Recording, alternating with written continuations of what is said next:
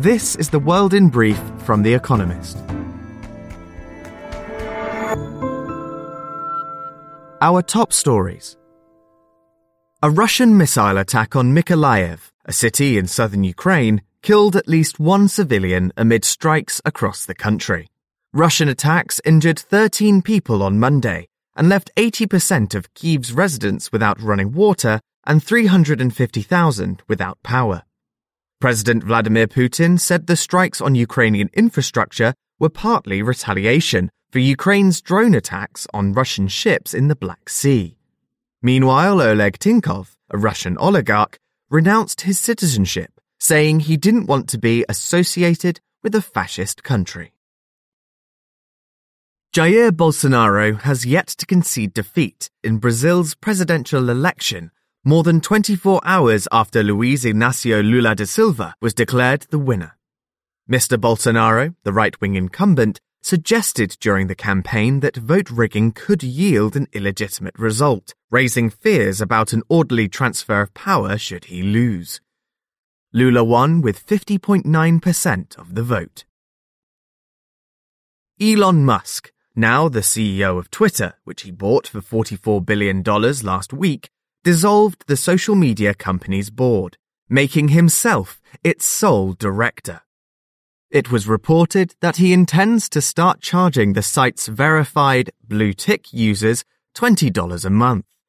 Mr. Musk had already alarmed Twitterati by tweeting, then deleting a link to a conspiracy theory about an attack at the home of Nancy Pelosi, the Speaker of America's House of Representatives. Factory output in Asia weakened in October, according to business survey data. Manufacturing activity declined in Malaysia, South Korea, and Taiwan as China's zero-COVID policy weakened demand and disrupted supply chains. On Monday, Shanghai Disney abruptly locked its gates to contain an outbreak of COVID-19, trapping visitors inside until they can show a negative test. Rides, at least, are still operating. A majority of justices on America's Supreme Court appeared skeptical of universities' use of race as a factor in admissions. Plaintiffs in the two cases at hand say the practice, known as affirmative action, discriminates against Asian Americans. The court has repeatedly upheld its legality, but has recently shown a willingness to ditch decades-old precedent. A decision is expected in June. President Joe Biden invoked war profiteering by America's oil and gas firms, along with the possibility that he could slap a windfall tax on the gains they have earned since the Ukraine war sent their revenues rocketing. But he implied they could avert extra taxes by passing on profits to consumers. If they did, he said, gasoline prices would be down about 50 cents a gallon.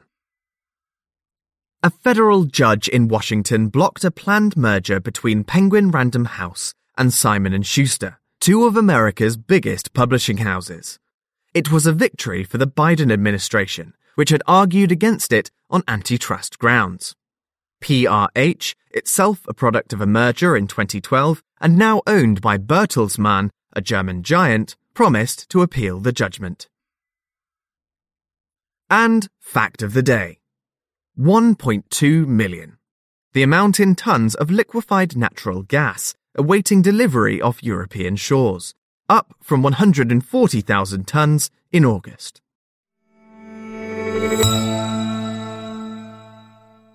And now, here's a deeper look at the day ahead. What Lula's win means for Brazil. Luiz Inácio Lula da Silva will lead Brazil again after winning the country's fiercest contest since it returned to democratic elections in 1989. Mr. Lula of the leftist Workers' Party will return as president. He previously served 2 terms between 2003 and 2010 after narrowly beating the right-wing populist incumbent Jair Bolsonaro in Sunday's election. Lula won 50.9% to Mr. Bolsonaro's 49.1%, a margin of just over 2 million votes. After a campaign marked by violence and fake news, Lula must pacify a fractured country. Quote, I will govern for 215 million Brazilians, not just for those who voted for me, he said in his victory speech. But Mr. Bolsonaro, who has repeatedly cast doubt on the electoral system, may not accept defeat. Depending on his reaction, Bolsonaristas may resort to street violence. Lula hopes to boost spending to alleviate poverty. Mr. Bolsonaro's allies in Congress, though, may block his agenda. Lula will find governing much harder this time around.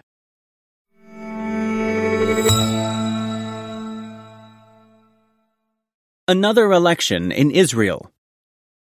On Tuesday, Israel is holding its fifth parliamentary election in less than 4 years. Yet again, the campaigns center around whether Benjamin Netanyahu, the former prime minister who was forced out amid a myriad of scandals in 2021 and is now leader of the opposition, should return to office. Israelis are split on the issue. Right-wing and religious parties supporting Mr. Netanyahu are forecast to win 60 seats in the 120-member Knesset.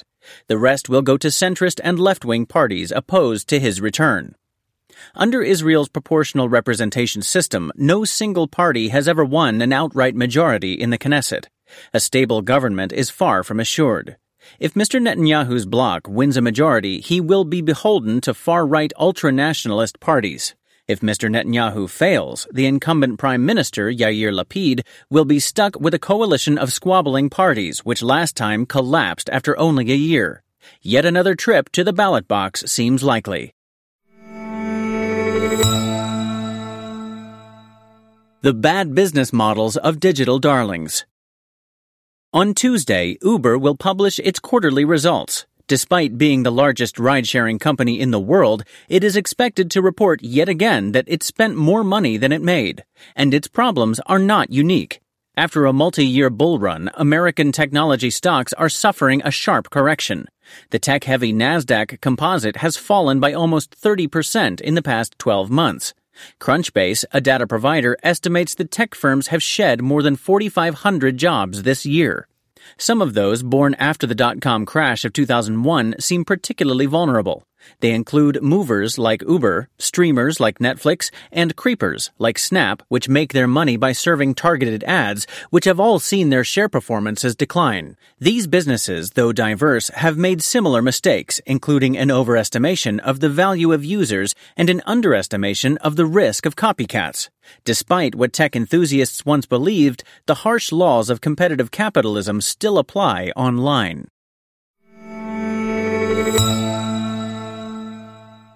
The Arab League meets. Quote, "Sorry, something went wrong," reads an apology on the homepage of the Arab League's Duff website. Many of its 22 member states would agree. The group's first summit for 3 years opens on Tuesday in Algiers, Algeria's capital, but the leaders of most of the Gulf states, Morocco, and Syria, which was suspended in 2011, are staying away. Crown Prince Mohammed bin Salman, Saudi Arabia's de facto leader, cried off, citing an earache. And Lebanon has no leader to send after its president stepped down on October 30th. Unlike other regional bodies, the League has no common market or currency and no peacekeeping force. It also has little consensus. Arab leaders disagree on Iran, Libya, disputed Western Sahara, and relations with Israel and Palestine. To find some common ground, the League's chairman, Ahmed Abul Gheit, has suggested a focus on food, security, and other issues caused by Russia's war in Ukraine. But even that leads to rancor. While energy producers celebrate booming economies caused by high prices, consumer countries are crashing into recession.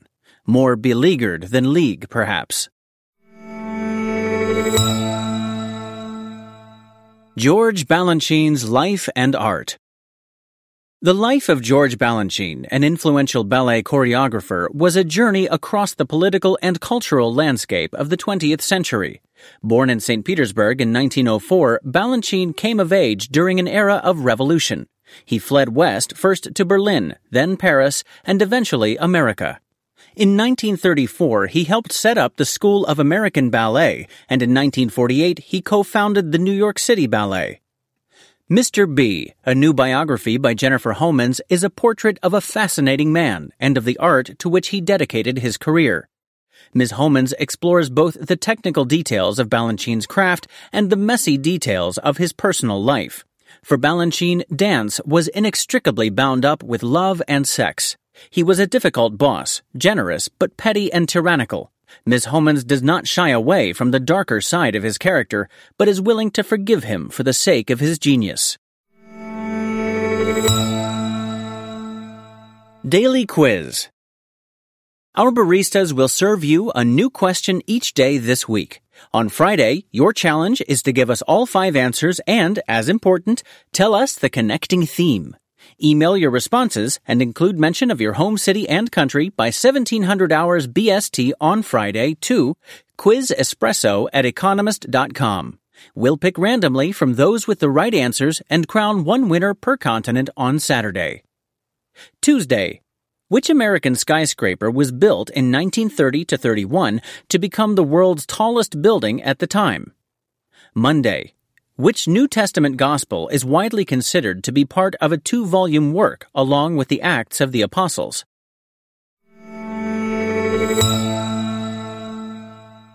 Finally, here's the quote of the day from Walter Payton, who died on this day in 1999. When you're good at something, you'll tell everyone. When you're great at something, they'll tell you. That's The World in Brief from The Economist, available 3 times every day of the week. You can also hear interviews and analysis from our journalists, including our current affairs podcast, The Intelligence, on your podcast app. And subscribers to The Economist have access to each week's full edition in audio. Just download the Economist app to start listening.